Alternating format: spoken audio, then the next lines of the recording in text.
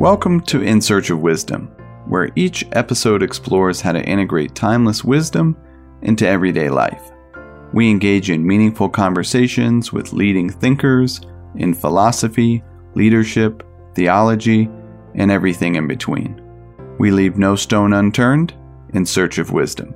To learn more, visit us at perennialleader.com. Greetings and welcome. Joshua here. Thank you for listening.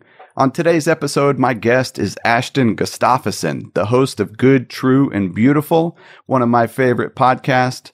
Ashton recently put out 5 episodes called the True Self series with guests like Mark Nepo, Parker J. Palmer, and Kelly Flanagan, to name a few. I asked Ashton if he would come on and share some wisdom from those conversations. I think you're going to enjoy this one. Please welcome the wise and gracious Ashton Gustafsson. Ashton, welcome to In Search of Wisdom. Thank you for having me, Joshua. Super grateful to get to be here with you today. I am definitely grateful. I thoroughly enjoyed the True Self series and found myself clamoring for a reunion show of some kind. Me too. That makes 2 of us. I'm interested in seeing if we can identify some of the themes that ran through those conversations. How does that work for you? Yeah, let's do it, man. Let's see where we go. Awesome. Before we dive into the true self, I was hoping we could learn a little bit about what initially started you on this path and the podcast. I've always pursued wisdom. I've always had this unquenchable thirst to know about the thing underneath the thing. Surface level has never been that interesting to me.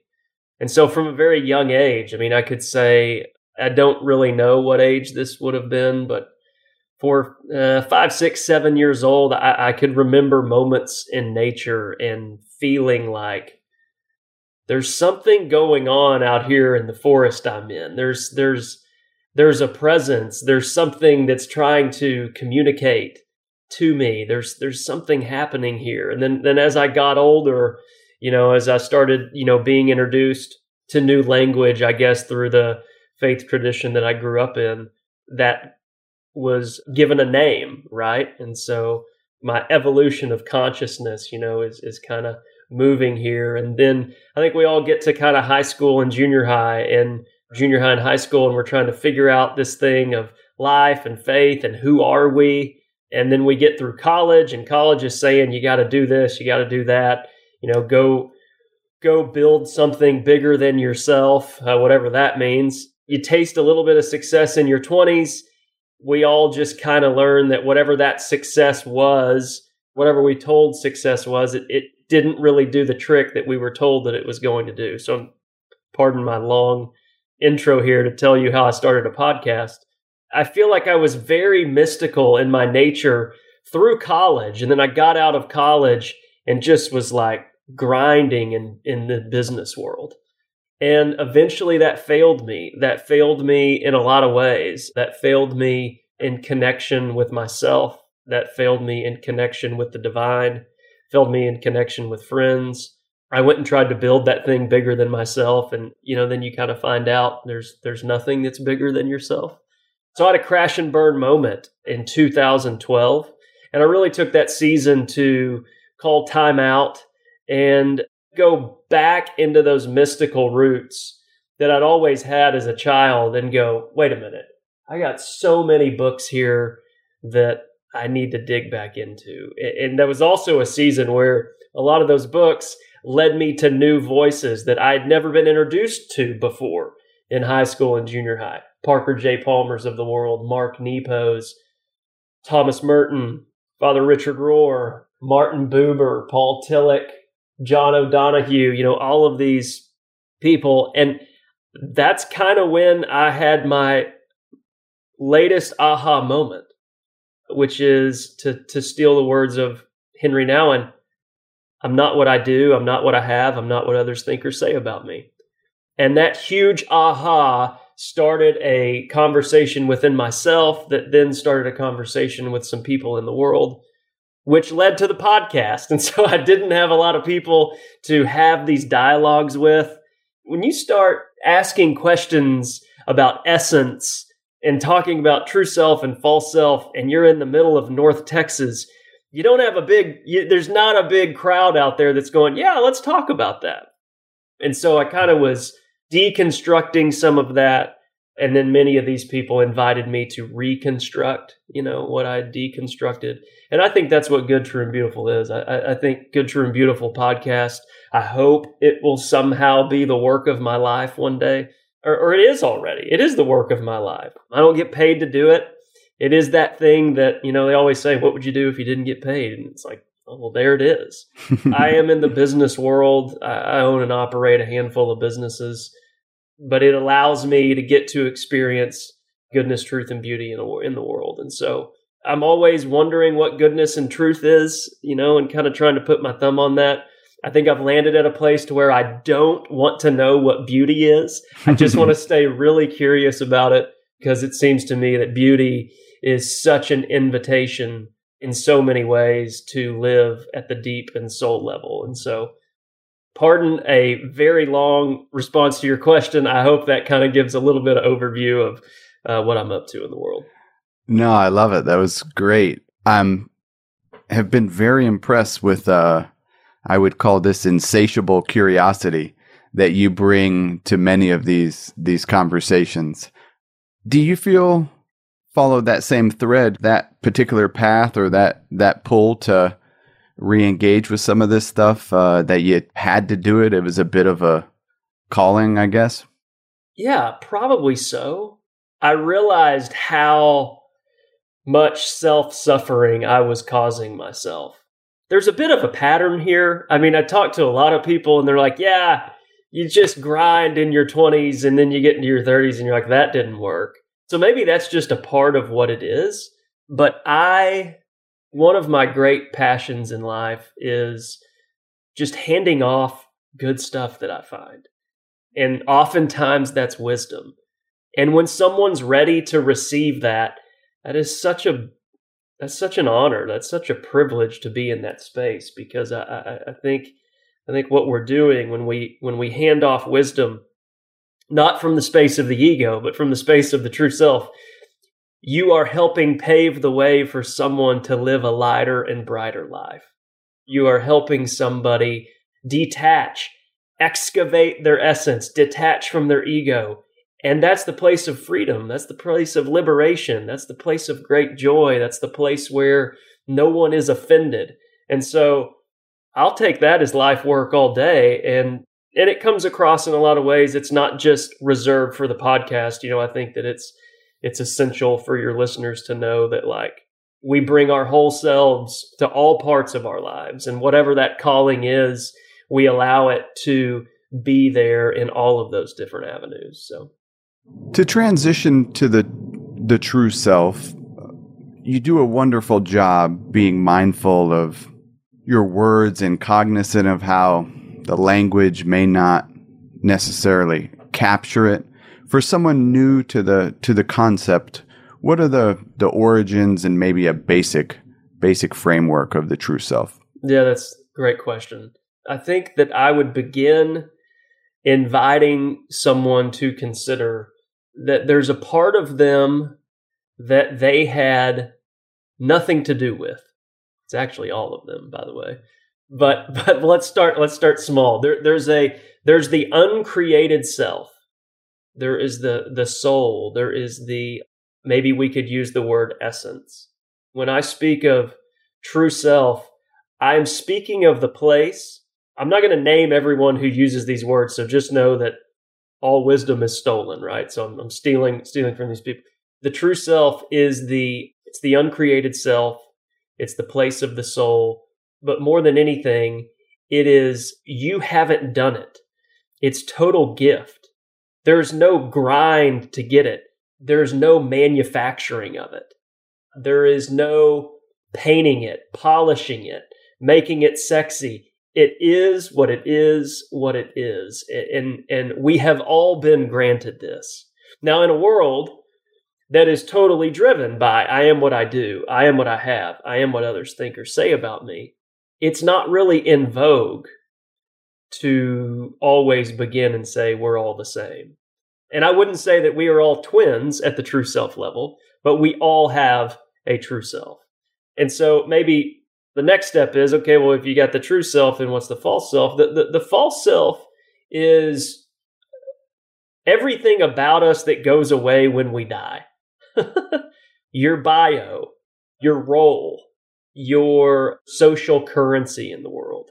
All of these things that we work so hard to bolt on to our identity, that's going to be the false self. And notice that I didn't use the word bad self. We are not talking in terms of good and bad. What we're talking about is absolute reality, and I would use capital A, capital R reality, versus manufactured illusion, lowercase m, lowercase illusion. And so the true self is total gift. This is, to use some language from my tradition, this is who you are hidden with Christ and God. And I realize how loaded that phrase is, but I'm willing to go all in on it and say, yes, that's the place that we're talking about in the true self. I hope I'm helping and answer this. And as hard as it is, it's hard to talk about because it's so mysterious and it's endless. Like imagine talking about something that's infinite. There is a place in you that's infinite. I mean, this is good news. Like this is really good news. And you can, not only can you live from that place, but you can get to know that place. And the good news is if it's infinite, you got all of an infinite eternity to get to know it. That's how vast this true self is. And so I think some people, when they hear this language, you kind of have to be ready for it a bit. I think you kind of have to, I call it the monkey suit. Like for me in business, I know my days when I'm like, man, I wore the monkey suit hard today and I believed it. I bought into it. I thought it was the truest thing about me. You kind of have to see the monkey suit and go, oh yeah, that's the thing that I think I am, but I'm actually not that. How do we become aware? I mean, there's a lot of ways that I think we become aware of. I didn't know the true self until I was introduced to the false self. I can say that. That was my experience. And so I think that there's probably 4 categories that help us get to know the true self. The first one is I would call grace. Like it clicked with you one day and you had nothing. It was total gift, right? The next one would be practice and discipline. Like what practices and disciplines do you have to take the monkey suit off every day and say, I'm not what I have, I'm not what I do, I'm not what others think or say about me. And then, as Father Rohr teaches, great love and great suffering. Great love and great suffering. When somebody really, truly loves you, they let that true self of you shine. And suffering, a lot of times it is the false self that causes that suffering. And so without the suffering, you would have never known the false self and you would have never known the true self. It's language that when the soul is ready for it, it really resonates. And I would say that the 4 mediums that I have found or avenues of awakening are just pure grace, practice and discipline, great love and great suffering.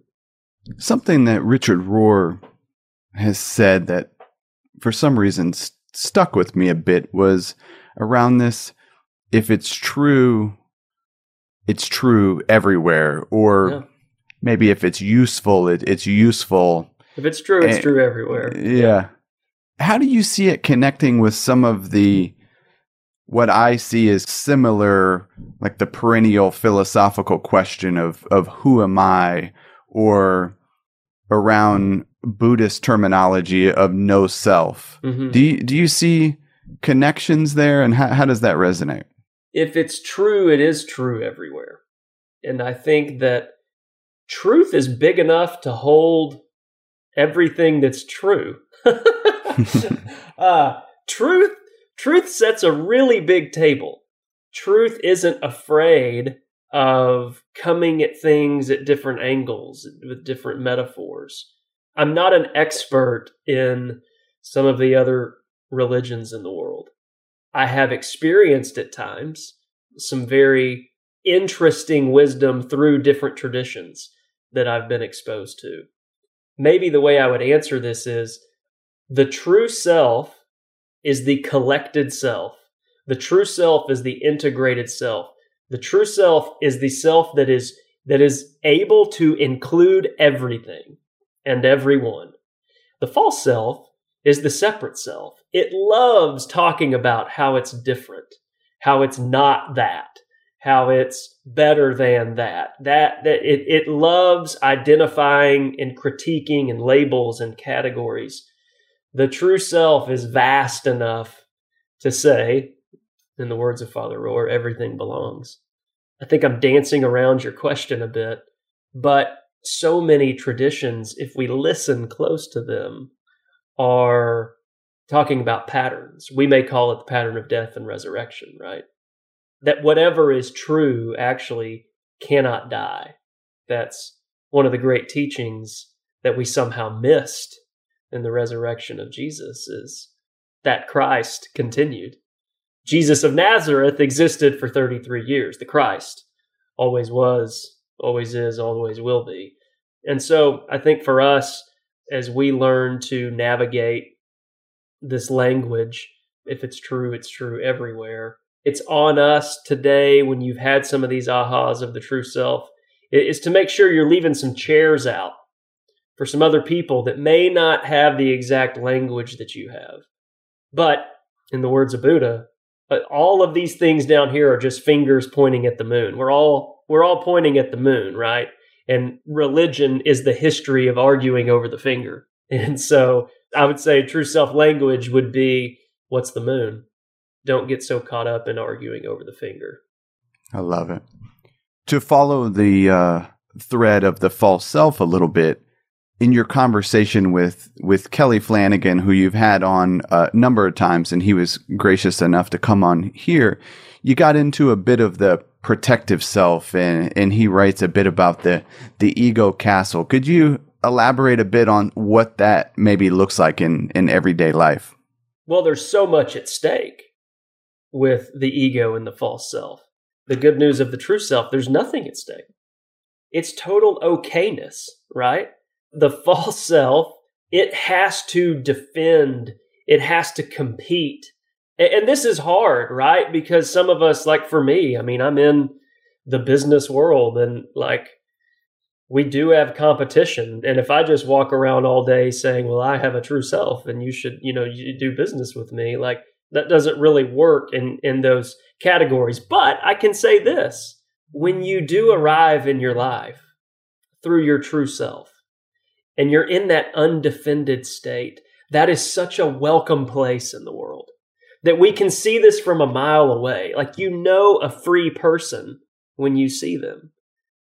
Someone that's not defending and critiquing and always worried about what is everyone thinking and how am I lining up here, and that the world is just a cosmic cocktail party and what kind of points am I scoring and am I being retweeted and followed? And that is the false self. And so oftentimes, I talk about the thing underneath the thing.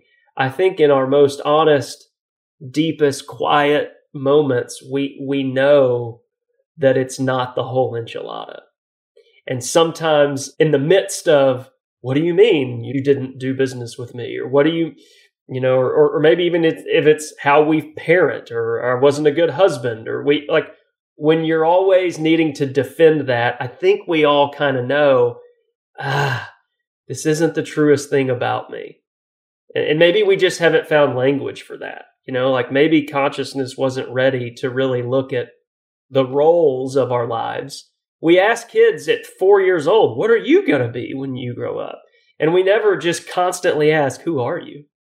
Who are you?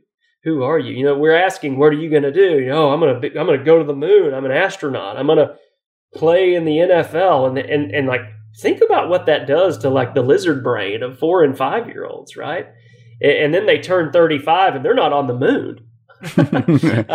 And they're not in the NFL. We can see why people are walking around depressed, burned out, overwhelmed. The great invitation for those of us that have been entrusted young souls is just to constantly invite them to consider, who are you? Who are you? And know that that question is as big as the universe. And the universe is still expanding, by the way. And the rate at which it's expanding is exponentially increasing. And so if it's true everywhere. Well, if that's true out there, that has to be true in here. That's a bedrock belief that I have, that like creation, and this could maybe rattle the cage of some, but like creation was the first scriptures, in my opinion. Like the unmanifest became manifest. And that's why the seasons, they speak to us through the lens of everything being renewed, death and resurrection. This is why when you're on top of a mountain and you're looking out across the earth, something in you is happening. This is why when you're fly fishing in the middle of a river in Missoula, you feel like you are caught up in something. It's speaking to you. It's ringing true. Univocity, the one voice, is communicating in that moment. And I feel like I'm taking you down so many rabbit holes today, Joshua. So my apologies. No, it's good stuff. Dance all around. The question, who are you? And you've mentioned the thing under the thing. I was watching one of the million Alan Watts videos on YouTube, and I had to jot down something that was said. What most people mean by the word I is a hallucination or false sense of personality. So well said. It does seem challenging. The question, who are you? How do we get beyond that, our initial habitual response to that? And any thoughts on the thing under the thing? Well, at the cocktail party, the response you and I are talking about doesn't work, right? I'm a child of the divine. I am an expression of the universe. I am one with all things. Like you're gonna, whoever you're talking to is gonna go, I think, I'll have another old fashioned, please. But in the still small, quiet hours of our soul, your question is, how do we get beyond it? Is that what you were asking? I think some of the things around the know thyself or self-awareness or true self, or sometimes that initial responses to the question, it's what we initially think around that false self, that hallucination of everything that you've been mentioning around that false self. Any thoughts of insights that you have that have helped you get a bit beneath that? Yeah. A buddy of mine, Chris Hewerts, he uses a phrase called excavating essence. That helps me with the shedding of that monkey suit, right? The I that's connected to role. You know what I always say, like, you've got soul and you've got role, and those two are kind of duking it out at times. Well, no, the soul is never duking it out. The role definitely is, and the soul's just going, hey, role, if you'll just kind of let me be involved in this with you here, this will work out pretty well. And the role's like, well, you don't understand me. You don't understand how important I am. You don't understand my PhD I got, and and the soul's like, yeah, you're right. I don't understand that. It's actually not that interesting. And so the phrase of excavating essence is really helpful to me, because our conditioning, our culture, our upbringing, the American way is really good at building up these things around us, right? And allowing us to think that we are our job, we are our reputation, we are what we have, we are what others think or say about us. And so I think that's why I kind of go back to the idea of like discipline, practice, grace, great love, and great suffering. If you don't have a daily practice, I don't want to make a statement that I would regret saying, but it is highly unlikely that you will walk out in who you truly are. It's highly unlikely that true self is going to show up in your life, in your relationship, in your business, without a practice of excavating to get to that essence, without a practice of dropping the overwhelming narrative that's always playing in the background. I mean, I think of like Eckhart Tolle, The Power of Now. I think about Michael Singer, Untethered Soul, Parker J. Palmer, Let Your Life Speak. I mean, I think of all of these authors. They're coming at this in all different ways, but they're arriving at the same conclusion, that who you actually are is always going to be much more interesting than who you think you are. And that's, if I'm honest, maybe 1 out of 10 days I'm there. I mean, this is what it means to be human. This is the work. This is one of the great challenges of not only waking up, but staying awake, staying aware. Every day we got to come back to it over and over and over. And who are you? Who are you? Who are you? And keep asking that question and know that that question ends up being the answer.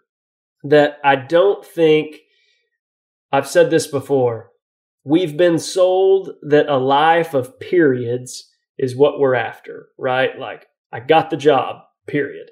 I got married, period. I graduated, period. And the true self, the soul, is way more into commas. Like, what's next? What's next? That was beautiful. What's next? You're never going to get out of this summer, fall, winter, spring, summer, fall, winter, spring, or winter, spring, summer, fall. Which one's first? I don't know. Like, I don't know which one's first, but I know that, like, that's the pattern. And the true self is comfortable in that mystery. The true self doesn't demand answers. Maybe here's a better way to put it. To separate from the I, ask yourself, are you locked up here in an Excel spreadsheet? Or are you down here in the midst of a trillion colors you can paint with your life? Answers, formulas, Excel spreadsheets, like decimals, everything has to be lined up and correct. Or are you in the heart space where mystery abounds, where paradox is okay, and you actually know that you don't know? Like the question of who are you? I don't know. I've tasted it. I've had little glimpses here and there, but I keep going after it. It's comma. I'm going to look tomorrow, comma. I'm going to experience it today, comma. It's not, this is who I am. I'm a real estate agent in Texas, and by golly, that's what they're going to say at my eulogy. Like, what an utter failure of my life, if that's the case. But I'm after mystery. I'm after wonder. I'm after awe. I'm after presence. And that's the language of the true self. I think when you can live in that space, life becomes really rich, really full. And by the way, that's sustainable. Like almost everything the ego does is not sustainable. But the true self, it's inexhaustible. It's not, and it doesn't have to be fed. It doesn't need admiration. It doesn't need stroking the ego. It doesn't need to be stroked. There's no stroking there. It is okay. It's okay that it's okay that it's okay.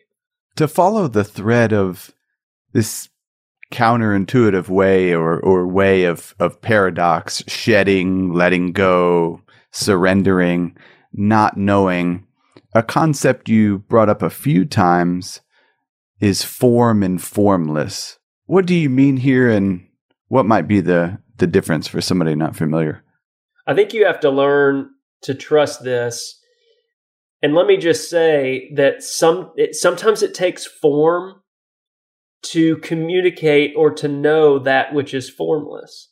I would use the phrase form of the places in life that we kind of attach to, back to that role, back to our jobs, our vehicles, our cars, our diplomas, the letters before, the fancy letters before your name, the fancy letters after your name. Like all of that, I would call form.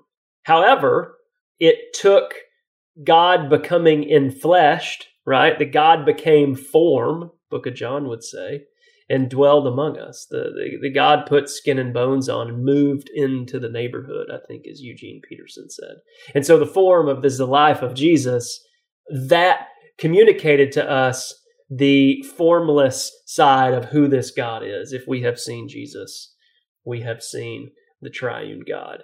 There's like two conversations at play here, right? Form and formless. Almost all of us lose sleep at night over the form in our life. And then, in the same token, almost all of us never get to experience each day that in us which is formless, which I would call the true self, the soul. We don't want to call form bad. We don't want to call form wrong. We just want to say that most form is pretty temporary and it's always changing.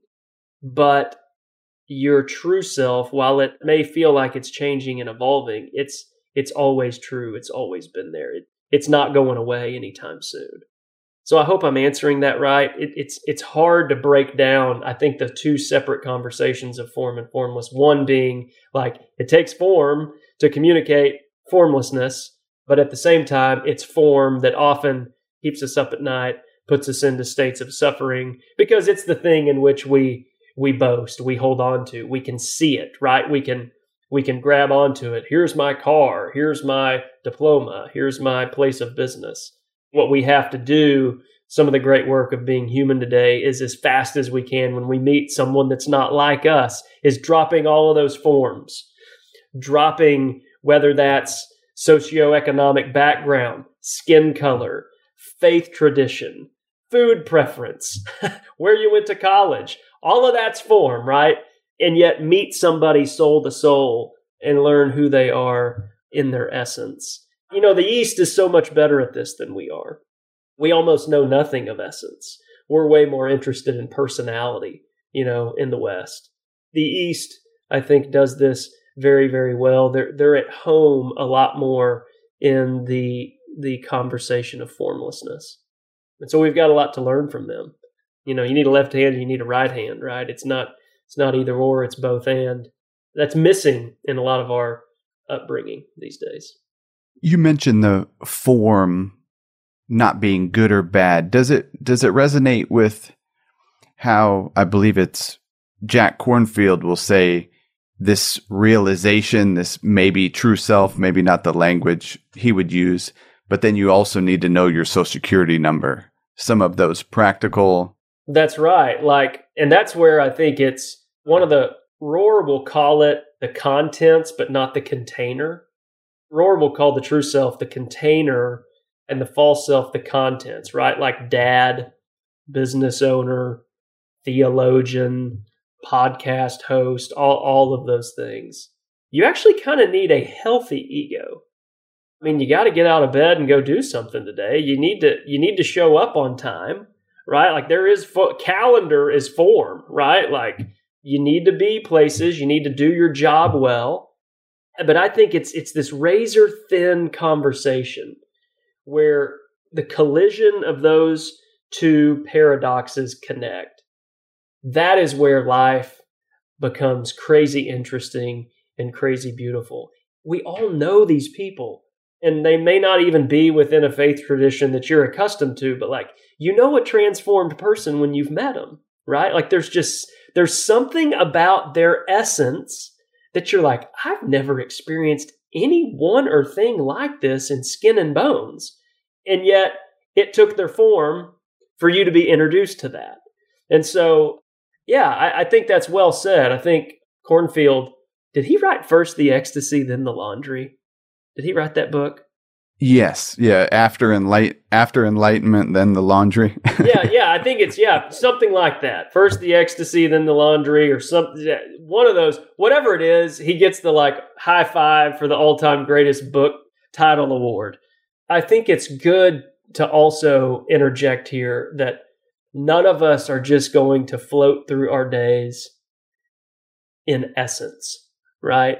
Maybe there's another realm where that happens, but, that doesn't really work all day. Yet I do know there's a tasteful way for you to just be, right? And you get the three, you've got be, do, and have.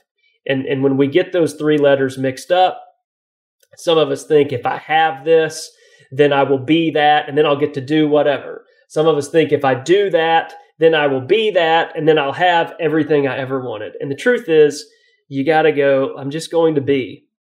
And then out of that being, I'm going to do something redemptive in the world.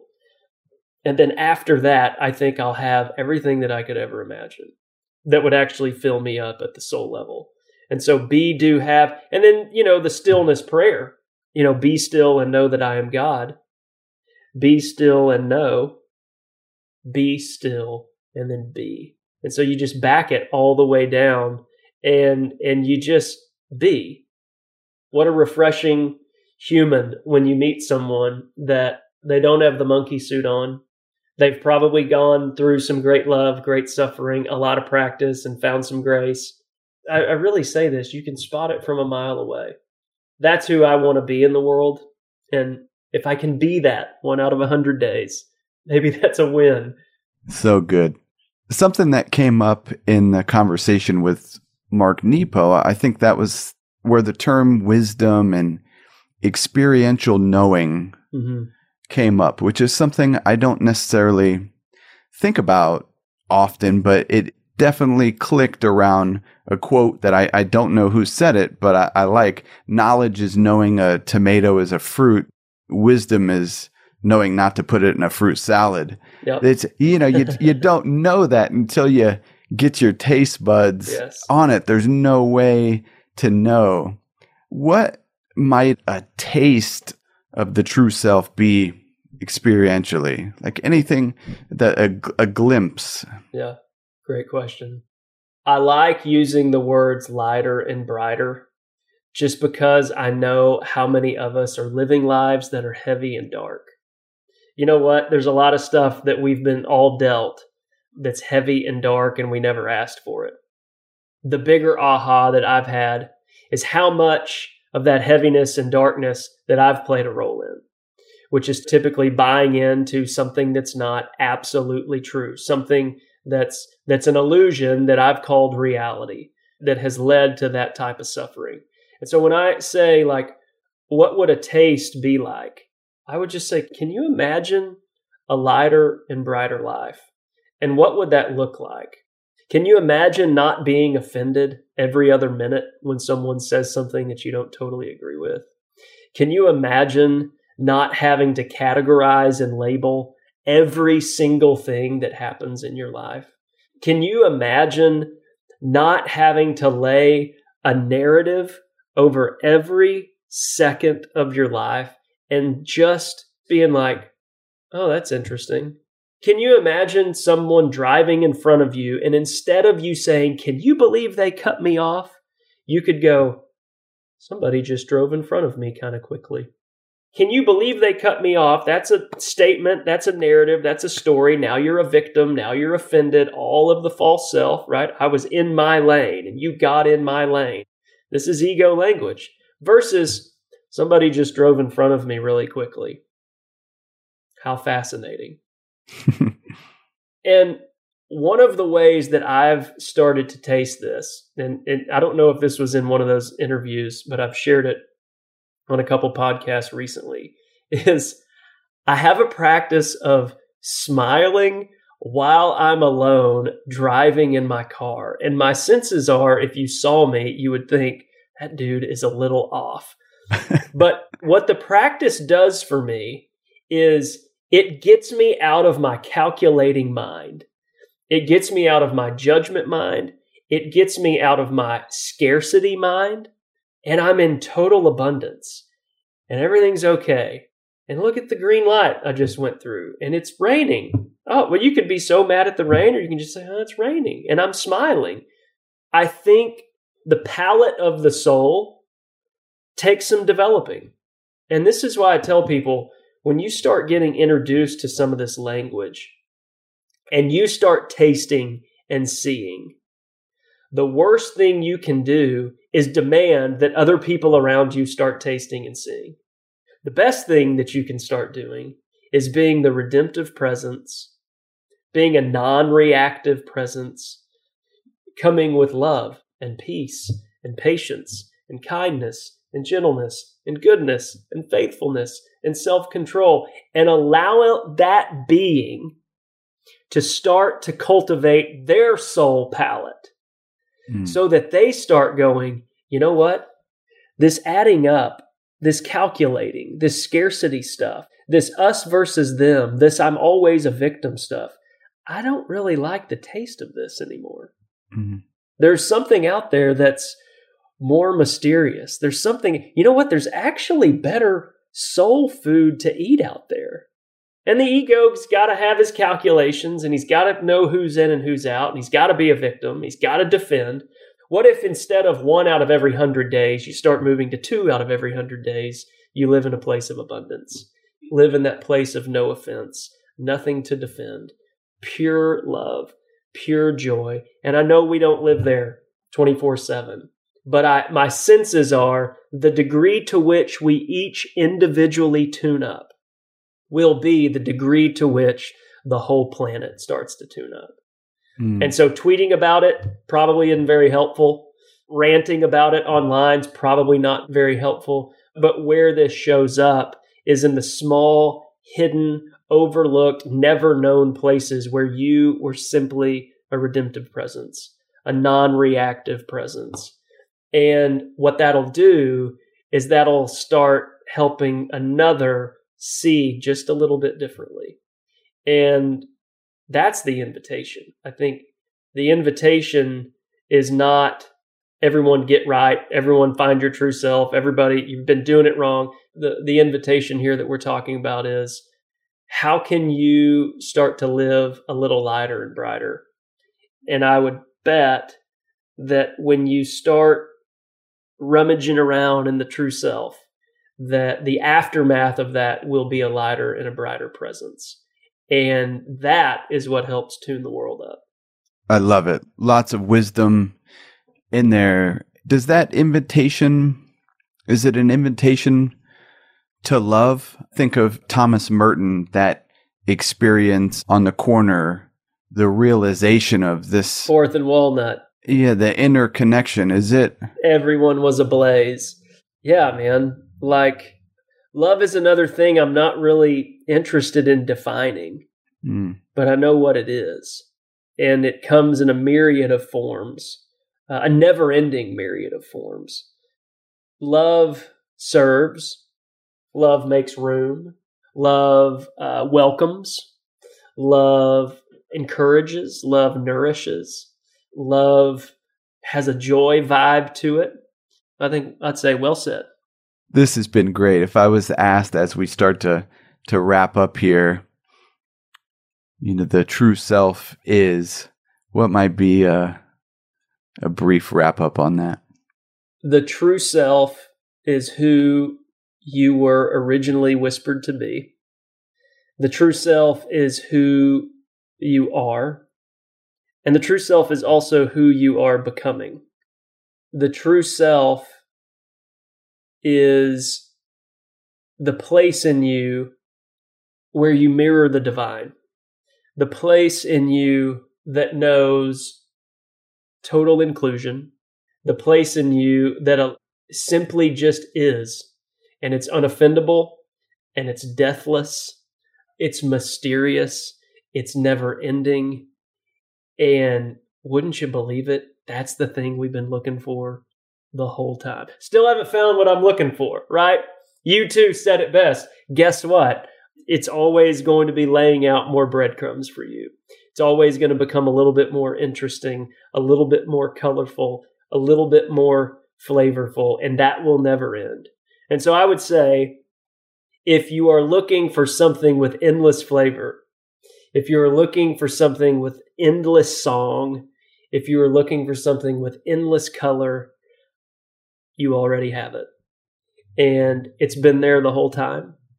In order to find your life, apparently you have to lose it. So the thing that needs to be lost is the thing you've worked so hard on. I know that's bad news, right? That the ego, we spend all of our lives polishing and building this thing. But when you can separate and detach from that false self ego monkey suit, what you will find is what has been there all along. There, I think you will have enough goodness, truth, and beauty to last you from now through eternity. I will leave the true self as mysterious as I can, because the second you put your thumb on it, I think you're probably not talking about it. I love it. Put a comma on it. That's right. Commas. For someone interested in learning more, looking to pick up a book, to maybe search a little bit for that mystery, Is there any that come to mind? Absolutely. I would say, as far as a novel goes, The Alchemist by Paulo Coelho. Gotta throw shout out to my dear friend Kelly Flanagan with Lovable. Yeah. When I read Lovable, I was like, what is happening? This is every one of my favorite books all put into one. I'm looking up here on my wall. Let Your Life Speak. A lot of Parker J. Palmer. Let Your Life Speak, A Hidden Wholeness, The Promise of Paradox. Those 3 books say whatever I've been trying to say better than I could ever say it. Life of the Beloved, John O'Donohue, that for sure would work. Immortal Diamond by Richard Rohr is what got me started. Yeah. So if you want to know the match that was lit, found a bucket of kerosene, it was the Immortal Diamond that got me going. Eckhart Tolle, The Power of Now, and that Michael Singer, Untethered Soul. Like, those are all coming at different languages, and just be prepared that they will be using different words. But remember, pointing to the moon. We're pointing to the moon. I encourage everyone to check out Good, True, and Beautiful podcast, especially the episodes on the True Self series. This has been a great conversation. Where would you point people interested in learning more about you, Ashton? Yeah, you can go to my website, ashtongustafson.com. I don't update it as much as I should, but you can at least see what's there. And then Spotify and iTunes, if you type my name in there, or Good, True, and Beautiful, you'll find our podcast, and everyone's welcome. There's always room for more, and we hope you pull up a seat and listen to our conversation sometime. I love it. Ashton Gustafson, I thank you for what you do, who you are, and I appreciate you coming on. This has really been a pleasure. Thanks, Joshua. Keep at it. Keep doing your thing, man. We need more of it. Thank you for listening. You can get the show notes and links to resources mentioned at perennialleader.com/podcast. If you're interested in learning more, subscribe to our free email meditations. These are short reflections on wisdom for everyday life, right to your inbox. Go to perennialleader.com. Lastly, I urge you to put what you heard into practice. And until next time, be wise and be well.